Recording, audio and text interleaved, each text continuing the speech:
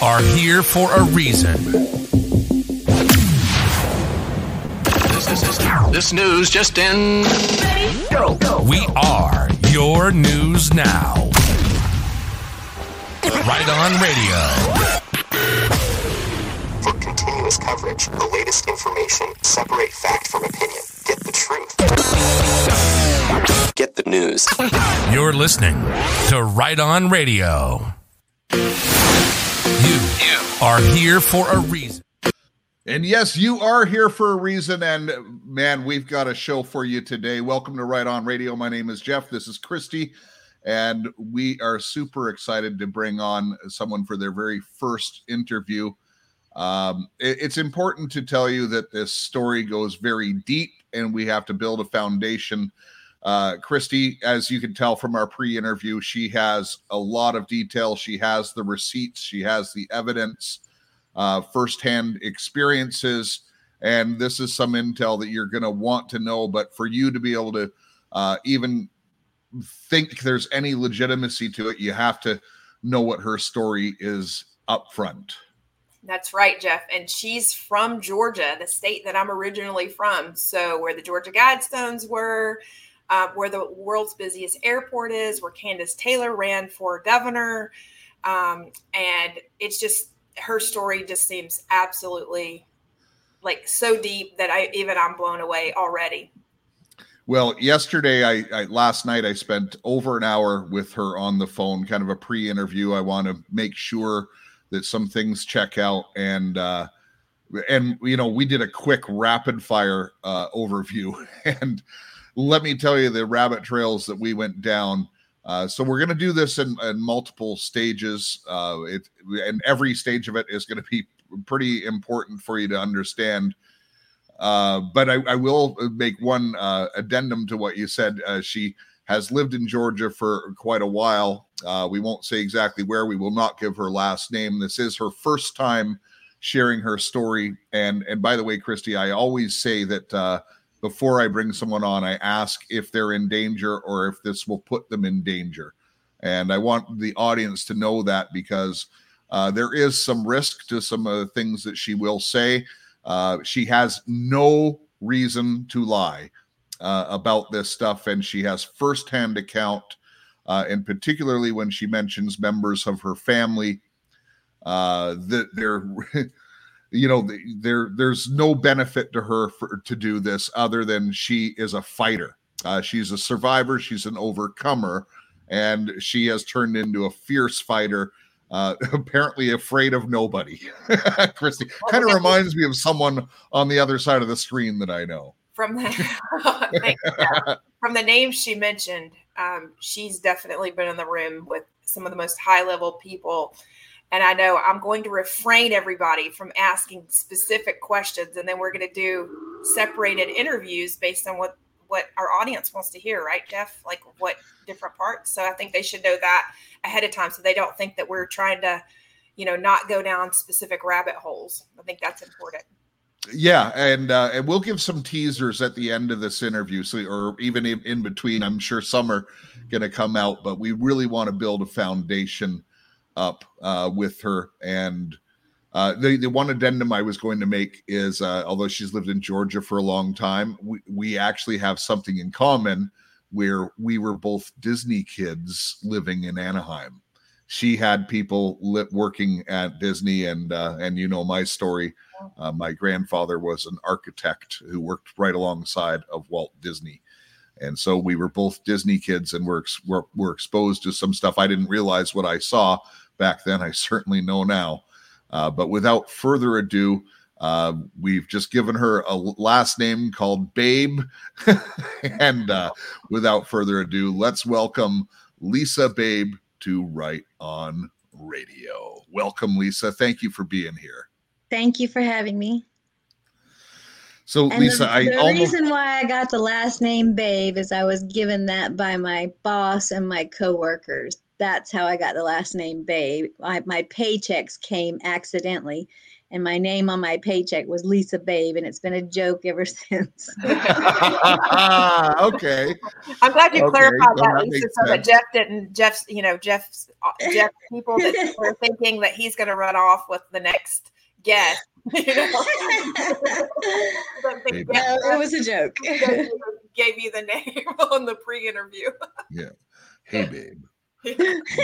See, that's what they all do. It's just, they're going to do it anyway, so I just made that my name on Telegram. It is hysterical. All right, so let's start off now. Last night when we were talking, you started off when you're like basically a very young infant. Oh yeah. And tell me, I guess we have to talk about your father, your grandfather, but let's talk about your formative years. And I'm just going to let you start the story, and Christy and I will kind of pop in every now and again with some questions for you. So basically I've had two sets. I've had a father and a grandfather, and then I've had a stepfather and a step-grandfather. Both of which were very formative, kind of back and forth. I was an only child, and I was living with my mother and stepfather and being sent to spend time with my father and my grandfather, mostly my grandfather. And so my starting out, my very first memory is at 3, watching my father pack and leave. My parents weren't married for a long time. My mom was single. That I don't even remember him living in the house. I remember living with my mom by myself. And thankfully at that time, she became a part of a group of Christian friends that went to Calvary Chapel in Costa Mesa. And so I had no friends. I was an only child. And I spent a lot of time around this group of guys. And the reason, I guess now in looking back, the reason why is because I had been molested. And I think she had told them, and I told them. And so, Karen, do you know the song Seek Ye First? I do. Karen Lafferty is the one that wrote that. She was my babysitter. She was a part of that group. Chuck Smith was the pastor, and the group that was leading all of their worship music and doing the beach ministry were all of the guys that formed the band Love Song. They were so talented, they should have blown up nationally, but they were too honest and telling too much truth. And so they were kind of relegated to just doing it at the church. And that little country church that started the original Calvary Chapel blew up so big that they put up a circus tent. That's right. I mean, like, it was so huge. They had to put up a circus tent to house all the people. And what I'm describing to you is 1970, 1971, and 1972. That's how good my memory is. It seems like I can't forget anything. And they ended up doing like 1,000 baptisms in the ocean. And Oh my like gosh. It was a sea of people. You could barely see the water. And they did it on several beaches, actually. But my mom was spending her free time with them. And so consequently, I was, while they were writing the album Love Song. Now, what's important about this, and I'm glad you started out with that, Lisa, is because of what you went through, and a lot of the other people who have survived and overcome these things that you've gone through, the Lord got his claws into you very early. Oh, he did, and thankfully he did through this group of guys. Basically, for my understanding at that age, between 3 and 5 years old, what they were teaching me was that Jesus was just a dude who was walking from community to community with his 12 best friends, trying to explain to people there was a better way to live. They also taught me at that time that the reason why he turned over the tables in the chapel, the tabernacle, whatever, was because they were not selling animals as sacrifice. They were selling children as sacrifice. They just called them lambs.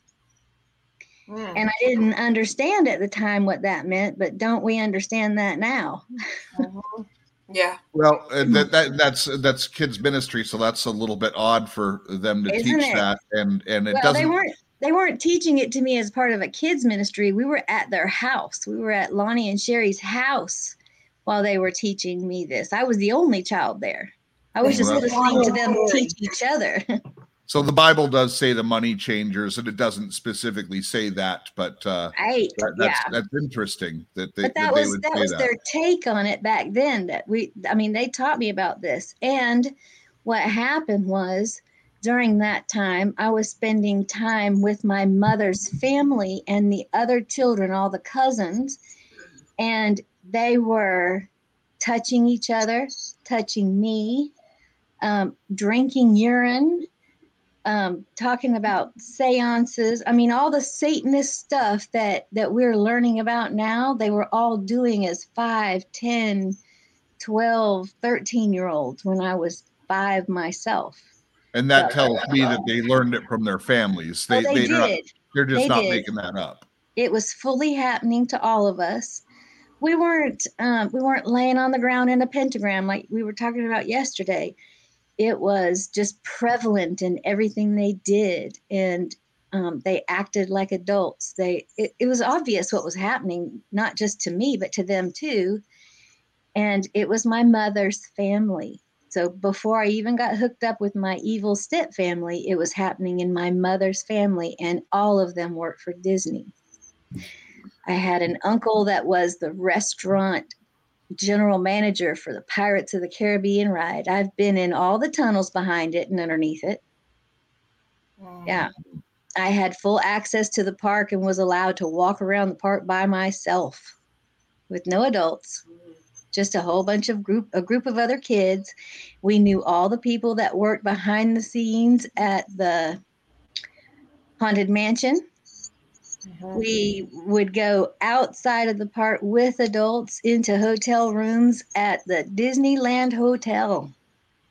Wow. The Dancing Waters, the whole 9 yards. So I was grateful that I had that spiritual foundation with my mom's circle of friends, but I lost that in 1973 when she got remarried.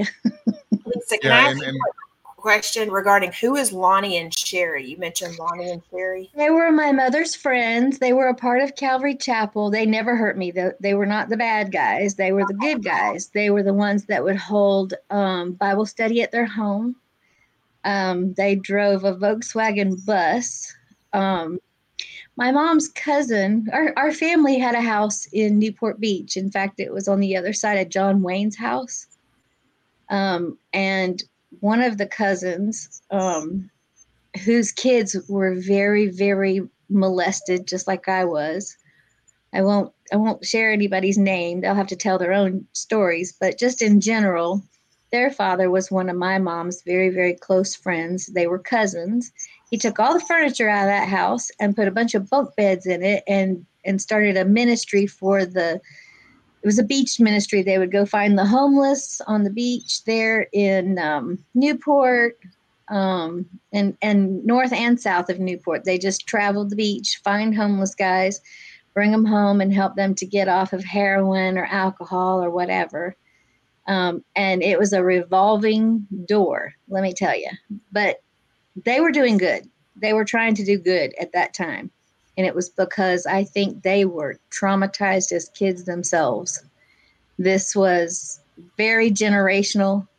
My mother's uncles were flat out pedophiles.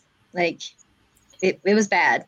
Really, really bad. Do you remember how, let's just say we have an 8-year-old or a 10-year-old that happens to happen upon this video. Okay. Let's just assume. Okay. What are some things they should look out for, like that maybe how a molestation started with you? Can you give people, because see, if they're seeing this and they think it's normal, Right. So from a normie's perspective, like, I don't even know what to say to a person who may be going through it, and they've seen this happen all their life, right? But they don't even know it's not normal not to be like that. It's not hard. I have a 10-year-old grandson. I started when he was 3. I have 2 boys that are 23 and 24. I started when they were 3. No one should ever touch you anywhere that would be covered by clothes. Okay. Your hands, that's fine. We can hold hands. Yep, they can put their hand on your cheek, your face, whatever, your ankles. But anywhere where you were normally supposed to be covered with clothes, no adult should ever touch you there, ever. It doesn't matter whether it's family or a stranger. So if you're on the couch watching a TV with your uncle, your dad, your cousin, your sister, your mother, anyone, and they're touching you somewhere that should normally be covered with clothes, get up and go to the bathroom.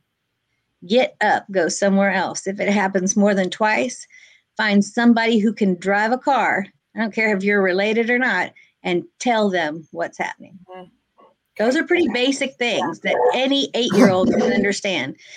I got to find somebody who can drive a car. That means they're over 16, they can drive a car. And I need to tell them that my mom's brother has touched me in a place that is uncomfortable. Good touch, bad touch is not hard to figure out. Right. I also taught my boys by the time they were 7 and 8 years old, if somebody binds your hands, you got teeth. Use them. Yeah. Use them.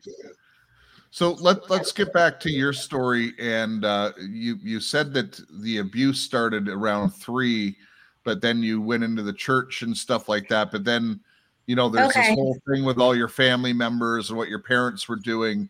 I think it's important to let the audience know what happened in your life. Well, to anchor it on a timeline, my birth father and my mother, which we can go into the backstory of that. I was a virgin birth. My parents didn't have sex. My mother got pregnant with me with a turkey baster. I know that sounds horrible, but it's true. So there was not a connection between the two of them. They were in an arranged marriage. And she didn't want to be in it because who she really wanted to be married to was this other guy. I didn't know what that was at the time, but my mother's stepfather and my stepfather's father were brothers. So my mom was pretty much in an arranged marriage by the time she was 6 years old to this other guy.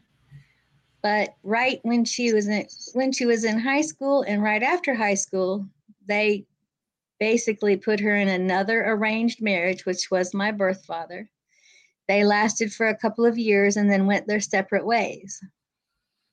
My mom was single for 2 years, between the time I was 3 and 5 years old. And that's where a lot of molestation happened with her family and others.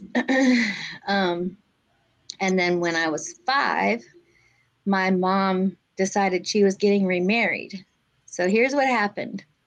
The guy that she was really wanting to be with, his wife mysteriously died. And 6 weeks later, he came to California and married my mom. And a few days after the ceremony, we left California and went to Malmstrom Air Force Base in Great Falls, Montana. So now explain what he did, the stepfather, and why you had to move. Well, his wife had died, and he said that he didn't want to raise his 2 children on his own, so he and my mom got married. Strangely, she was deeply in love with him day one. To me, I didn't understand why she was so deeply in love with this man I had never seen or heard of before. But especially when she hadn't been in love with your father, right? At all. Yeah. She says they were friends. They made a friendship, but they were never really in love. Well, I understood all about that as I got older and became an adult myself. Then I figured it all out. But at 5, I didn't want to go with him. I didn't want to leave. I wanted to go live with my stepfather. I wanted to go live with my birth father's parents. I didn't want to live with my birth father. I knew he was trash. Um, but I went to visit, and my grandfather told me that it would be safer for me to be under the nose of the Nazis. And at 5, I did not understand what that meant at all. But their arrangement and their agreement was my mom could take me, she could get married to this guy, and she could leave the area, the Los Angeles, Anaheim area, as long as my grandfather could call me every day and that I could go and see him. Like, they would put me on a plane and take me to see him anytime he wanted. That was the arrangement. I don't know how or why that they had that kind of agreement. That probably wouldn't fly now, but for some reason he had enough information on them that he could control my visitation. I did not go to visit my birth father. It wasn't an arrangement between my mother and my birth father. It was an arrangement between my mother and my grandparents. And the reason why is because my grandfather wanted to have influence on what I knew and what he could teach me. And he did until I was 28 years old. Every day. I mean, he'd call and I'd be like, oh my God, I got to talk to him again. But it was the way that he could parent me, at least through the phone. And a lot of the times I did not tell him what was happening to me as a preteen and as a teenager, because I was afraid that he would kill my mother for the stuff that was going on, because he was very powerful and he was very connected. So but he was also bad. Just to clarify, he was also not good either, right? No, my birth grandfather was actually his IQ was off the charts, and you can go and read his writings online now. He was preparing me and teaching me about everything that was coming, because I don't know that he was part of Q, but he knew everything that you guys are learning now. I just didn't realize the level of infiltration that he was involved in, because of course he wasn't telling me, he didn't want to scare me, but he would write articles and have them published. His name was, I'll give it to you later and you can look it up and read it yourself online. Yeah, that might give away your identity, obviously, if you give out his name. Yeah, we'll go down that rabbit hole later. But so he worked for Bank of America. He had a few different jobs in Los Angeles, but he was instrumental in getting a lot of the bad guys to out themselves, and because of that he became a target. So I didn't understand the level of that, and he didn't pass away until 1996. Now I see the level of what he was doing, but and he told me some other, we'll go down that rabbit hole too, about my ancestry and who I'm related to. But I'll tell you this, my mother is related to Lady Diana. I didn't understand what that meant way back then. But my grandfather was trying to explain it to me. Anyway. So let's carry on, because your stepfather turned out to be a bit of a nightmare along with your mother. Oh, gosh. And I want to get into the chaplaincy and what happened in the church and in the army. I think it's important for people to know the different levels of, well, it's beyond corruption. Well, as soon as my mother and my stepfather got married, we moved to Montana. And I could tell now, I didn't understand what it was then, but I can tell now that my stepsisters immediately started abusing me sexually at 5, and emotionally and mentally. And you can tell now by looking back that they were very traumatized by whatever was happening to them at Malmstrom Air Force Base. To their mother was that they said that she died of an epileptic seizure in her bed, but she didn't have epilepsy. And so she just all of a sudden came up with it at 30. Wow. And so from there, we weren't there for very long. We moved from Montana down to San Antonio to Lackland Air Force Base. And it just amped up there. It wasn't just them, but it was also some of the people that my stepfather was a trainer, I guess. I don't even know what the title is, but he was doing the officer candidate school there. And he was like a drill sergeant or a professor or whatever. And they were all coming to the house. And it was like a steady stream of people that wanted to molest me. And it wasn't happening to my stepsisters. It was happening to me. And as soon as I started reporting it, it started in the temporary living quarters. As soon as I started reporting it, I started getting punished for lying at 5. I mean, like, they immediately said, "Oh shit, she's going to tell everyone." Now, was this at this point in Texas? Is this soldiers? Is this your stepfather? Who are these people? It wasn't my stepfather. He wasn't the one touching me. It was 2 women that worked for him. It was women in Texas in San Antonio. It was women, and I don't remember their names. I just remember the main one. She drove a Pacer. You know what a Pacer is? I remember. Yeah, a little fat, pregnant-looking car. It was her. And strangely enough, it stopped. For the last few months we were there, I figured out that Colleen, the girl that lived across the street, her mother was related to Elvis Presley, and he showed up there. Crazy in a yellow Corvette. We all got to meet him in the front yard, and within, I don't know, 30 days, we all of a sudden left there. My stepfather decided to get out of the military. His parents had pressured him to go to seminary and become a pastor. They wanted to place him in the chaplain service. And so he was going to have to do 4 years at Fuller Theological Seminary. So they sent us right back to Anaheim. All right. And I just want to make a point before you carry on with Anaheim and the things that happened. But the reason why ladies typically do this, it's grooming. Oh, yeah. Fully grooming, to accept that age is just a number. That was the first time I heard that, was from those ladies. Women. They were Air Force officers at Lackland Air Force Base in San Antonio. That was the first time, and that was 1974. It's the first time I ever heard the phrase, age is just a number. Why do you think you were isolated and your stepsisters weren't going through the same things?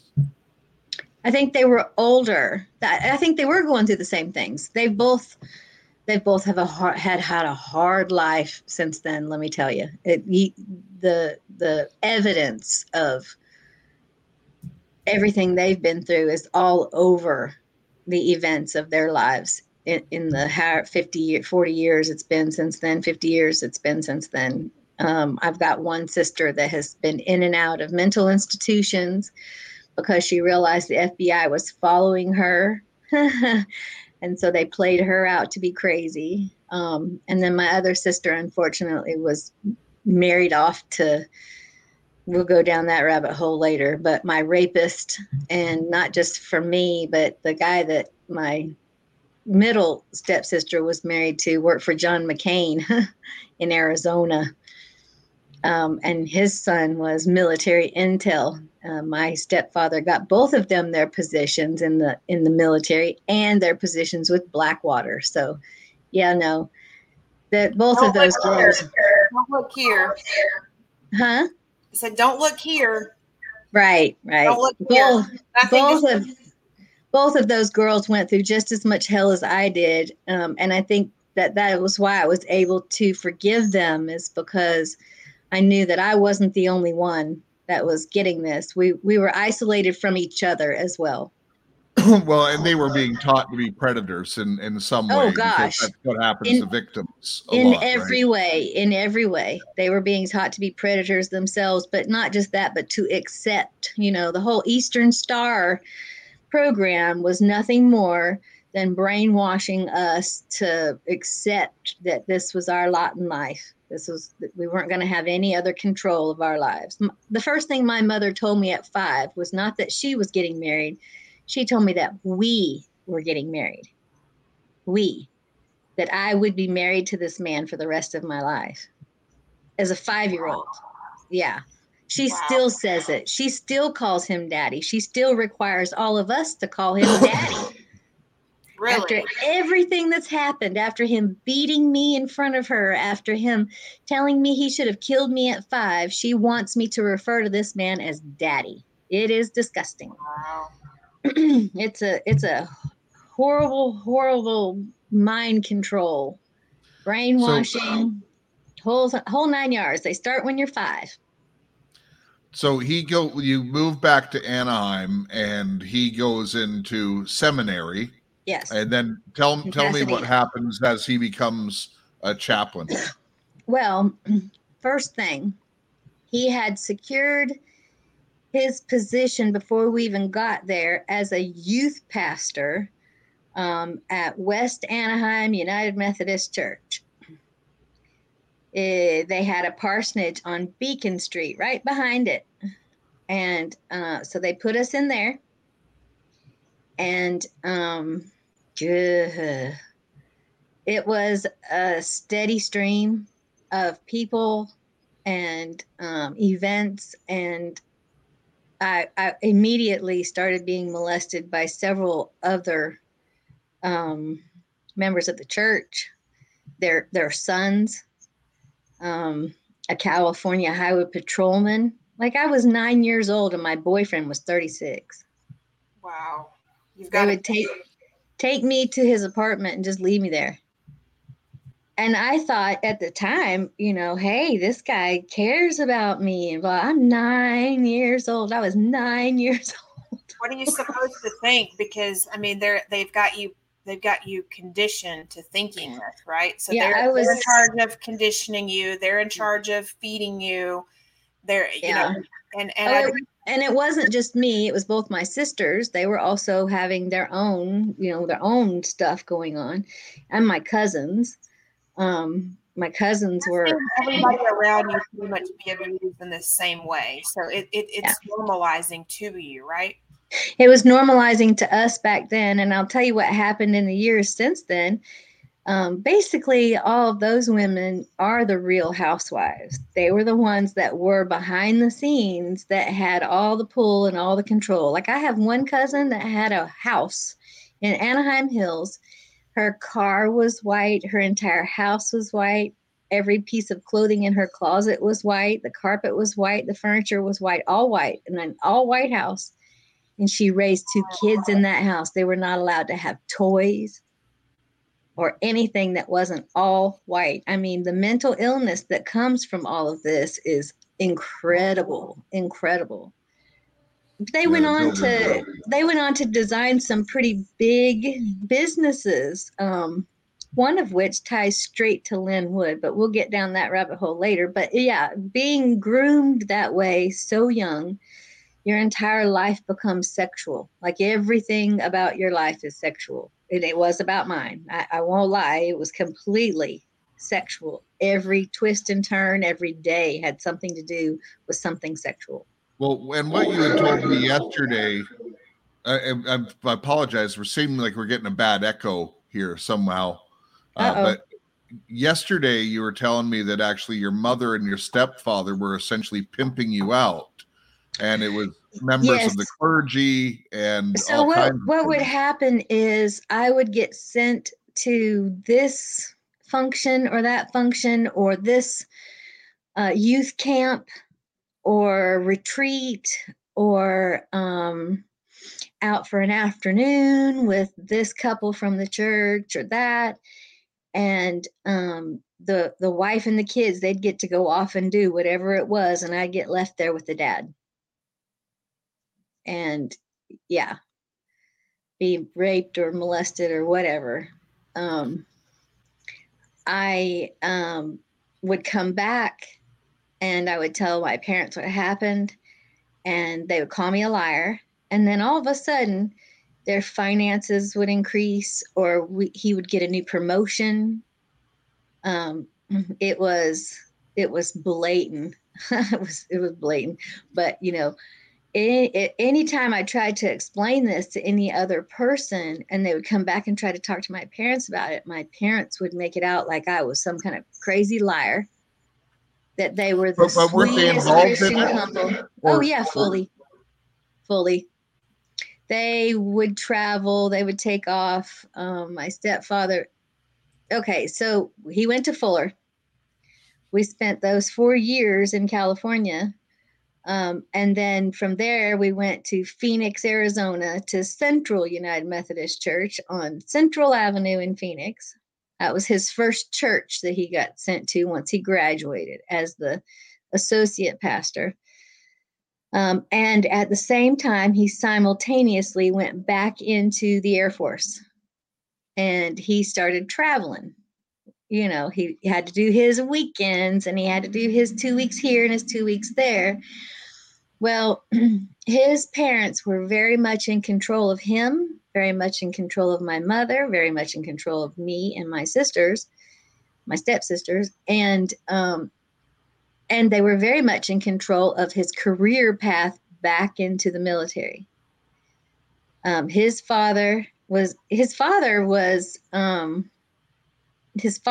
very much in control by recommending, where he go and what he do and what promotions he got. But it was his mother that was very much in control of the church portion of this.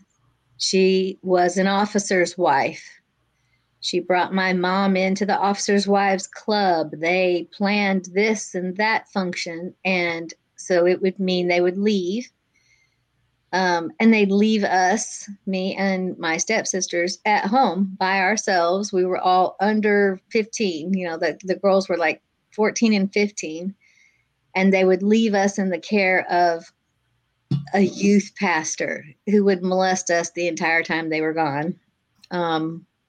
So I didn't go with them on their trips. I don't know where they were going at that time, but I do know now, going back and looking at all the locations that they went to, super suspicious, super suspicious. And now that I know what I know about the deep underground military bases, now I know that's where they were. They went to several of them. So anyway, when we left California and went to Arizona, we were only there for 2 years, but during those 2 years, I was being ritualistically raped by both of my stepsister's boyfriends. Well, both of those men got great positions in the military. My stepfather put them there.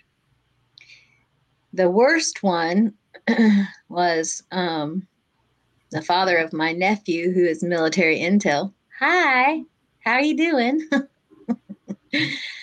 His father was not just raping me, but also a group of my friends, a brother and sister who were in the Mormon church at the time.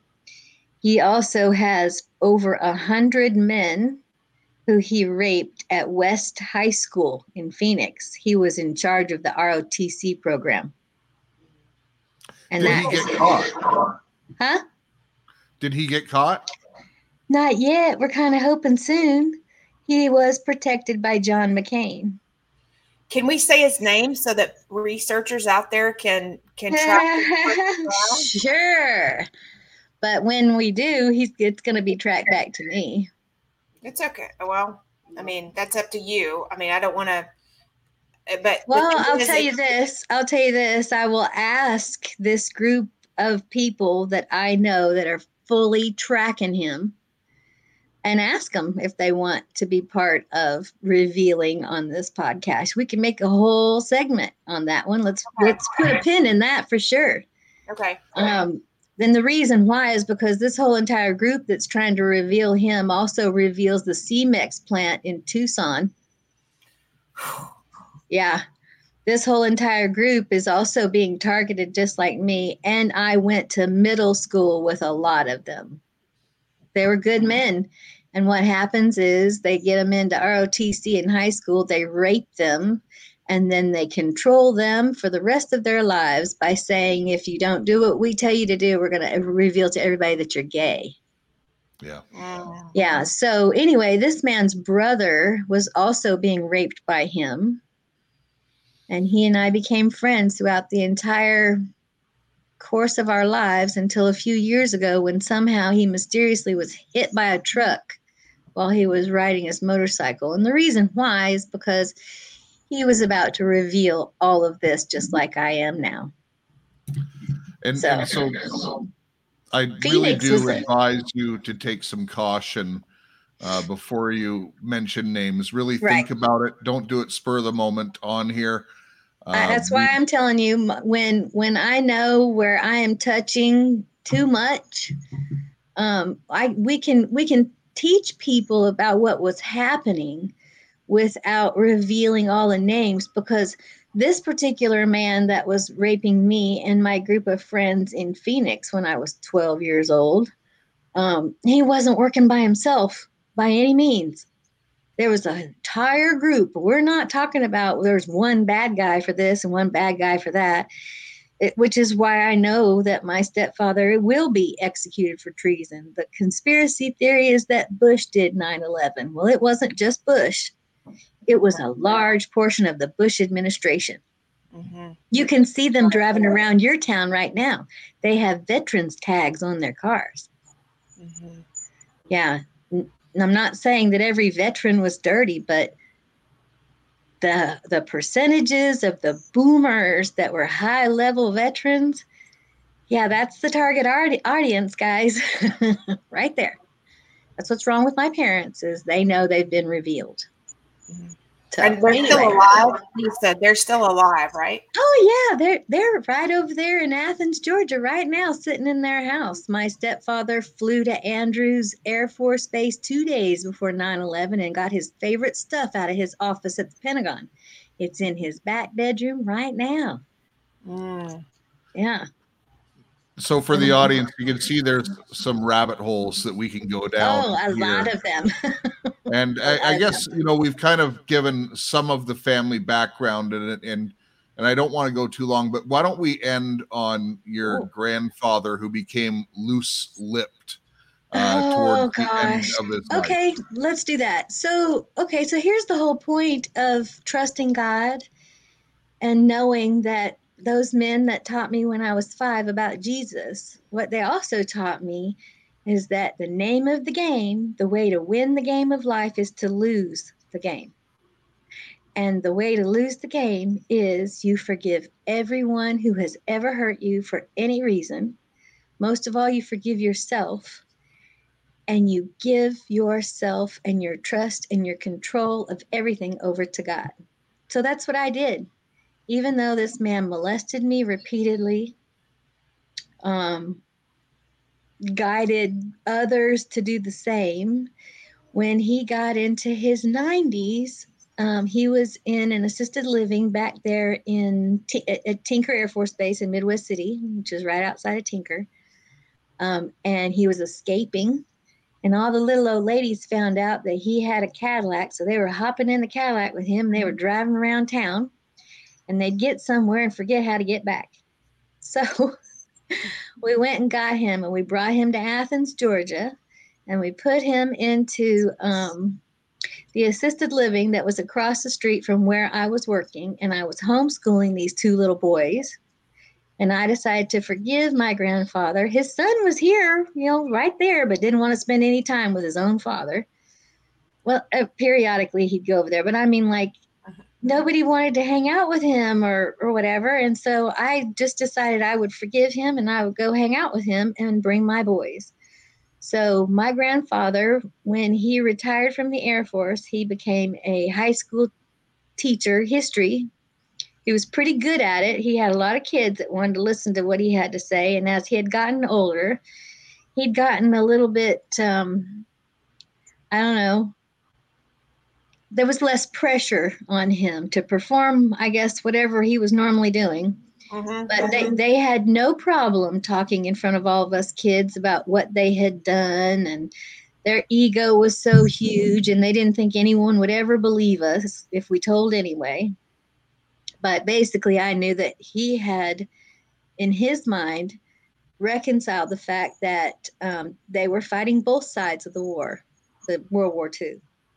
He was a bomber pilot, and he had been part of the bombings. You know, they flew over Germany and dropped bombs, and he had written several confessions about this, trying to reconcile it in his mind as he got older.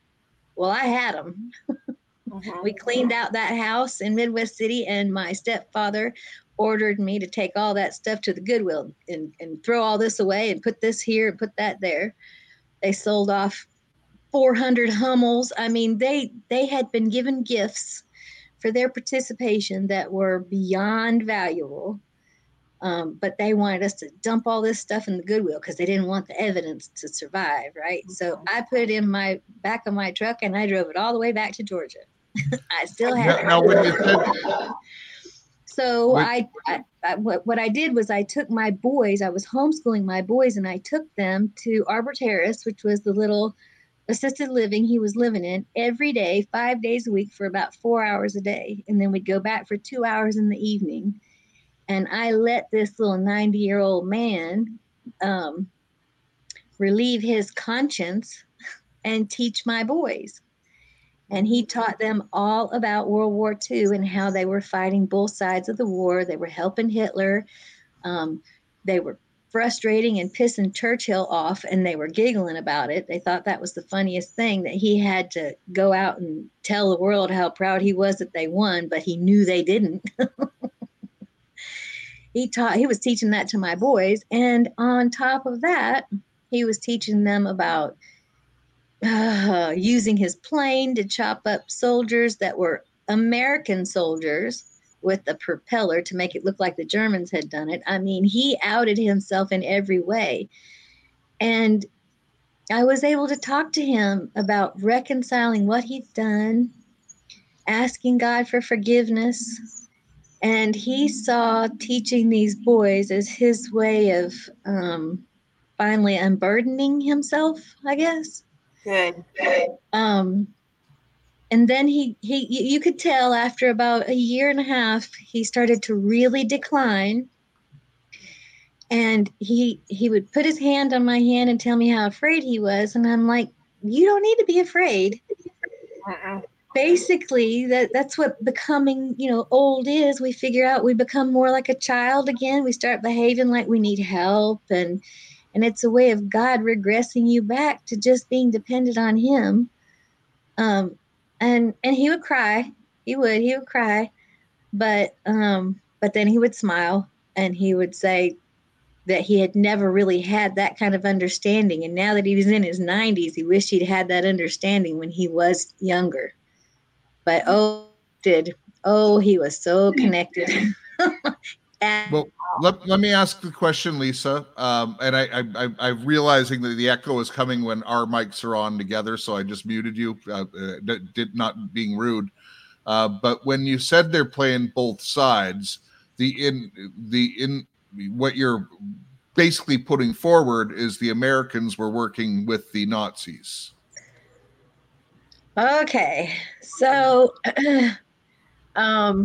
you should have seen these boys, my sons, their eyes getting so big as they were figuring this all out a couple of years ago, like after my grandfather had died. So it sent my boys straight to 4chan, I'm telling you. So basically what my grandfather was teaching them was that after World War II, he was flying B-52s all around South America, and he was collecting menus and hotel receipts and all this stuff that we had gotten from that house, right? We went to help clean it out. We didn't throw it away. We brought it back. Well, I put up a huge bulletin board, and I started categorizing the stuff and putting it across the board. And then if you put a map behind it, you could take a string and you could find out where they were going and why they were there and who they were visiting. And the reason why we figured it out is because my boys started watching the show Hunting Hitler. And they're screaming at the TV. They weren't hunting Hitler. They were flying him around. So once all that became clear, our eyes are like, oh my gosh, he was telling the truth. Holy shit. So anyway. All right. Yeah, so the ego was huge. So for the audience, obviously you've heard a couple rabbit trails that we can go down, and there's some stuff about Lynn Wood. There's some stuff about the war. Lisa actually has some inside information from the military about the 2020 selection and what's actually happening there. In your comments, what program should we do next? Christy, I know you've probably got a favorite. Yeah, there's a lot that I want to know about. The selections, Lynn Wood, all these are very interesting to me, Jeff, because as you well know, there's many more things I work on other than, being a stay-at-home housewife here in Miami, which, by the way, for those people that wonder, I have a lot of different companies, and just actually enjoy being on a podcast to actually learn about these things with Jeff and to really expose what's going on and what I find, because I think it's an absolute waste of time, and we're having conversations and everybody can't hear them because I'm that transparent. I want everybody to hear and be able to research and things. So Lisa, I really do hope that we can start sharing some names, and for researchers out there to be able to dig and find and connect the dots. And, and be able to it's the way journalism created. And if we're not able to start connecting dots, we don't know that it's going on in our backyard, and then people just continue to go on. And it is a risk for you. I mean, it absolutely is a risk. It's a risk for Jeff to, even lend a voice to you or I. It's a risk every time, we go against something that's the grain. But if we don't go against it, guess what? We're going to be in the gulag. So you know what? My thing is, before I go to the gulag, before I let that happen, I'm going to use every bit of might and power that I have. And our voice is sometimes the strongest one. Our voice, our writing, our connections, our ability to communicate. Because guess what? That's what they didn't do in World War II. And we learned that. They didn't educate. They didn't let people know what history is really about. So I'm very interested in the history that you learned. I'm very interested in the selections, because I think the selections are where things start to begin with. So that's the reason I'm concerned about those. Yeah. And the fraudulent people out raising money. So that has been one of my main focuses as far as talking to people. Like I have talked to in this shit show that has been my life, and the persecution and the targeting that has been my life for the last 2 years. I was raising boys. So my number one audience has been guys between 18 and 30. And to get them to anchor why you need to do this, why you need to educate yourself and learn all that's going on, is I have been able to get them to just look at some very clear things that you can anchor on. Like, you can tell it's not Joe Biden. That's number one. But yes, that's what we have to do, is we have to get people to realize and recognize. And the only way that's going to happen is through conversations. Until we're all on the same page. It's kind of like a dial. Evil turned it up. They turned it up big time. And we have to get all on the same page to turn evil dial right back down. Yeah. And there are some very basic things that we can discuss that anyone, I can have a conversation with any human being and just give them a few basics I have on a list. And the first thing that you can see is the little wheels start spinning in their head. Well, I'm going to leave it to the audience to decide what we should talk about next. Please leave us a comment. Give a thumbs up. We don't ask often enough for that. And by the way, I haven't done this since the very first time, but Christy has ChristyTasker.com. Use coupon code Right On Radio. It's really worth checking out, folks. It's an amazing site, and there is something for everyone there. And you'll see the fashionista at work as well. She really does have an eye. And if you love color, as you can tell just from looking at Christy, she loves color as well. So don't forget to go to ChristyTasker.com I want to thank Lisa for being here, and we'll see you next time on Right On Radio. So in the meantime, remember, love your God, love your family, love your neighbor. And Christy, what should they do next? Make a difference in your community and do something now. Exactly. I agree.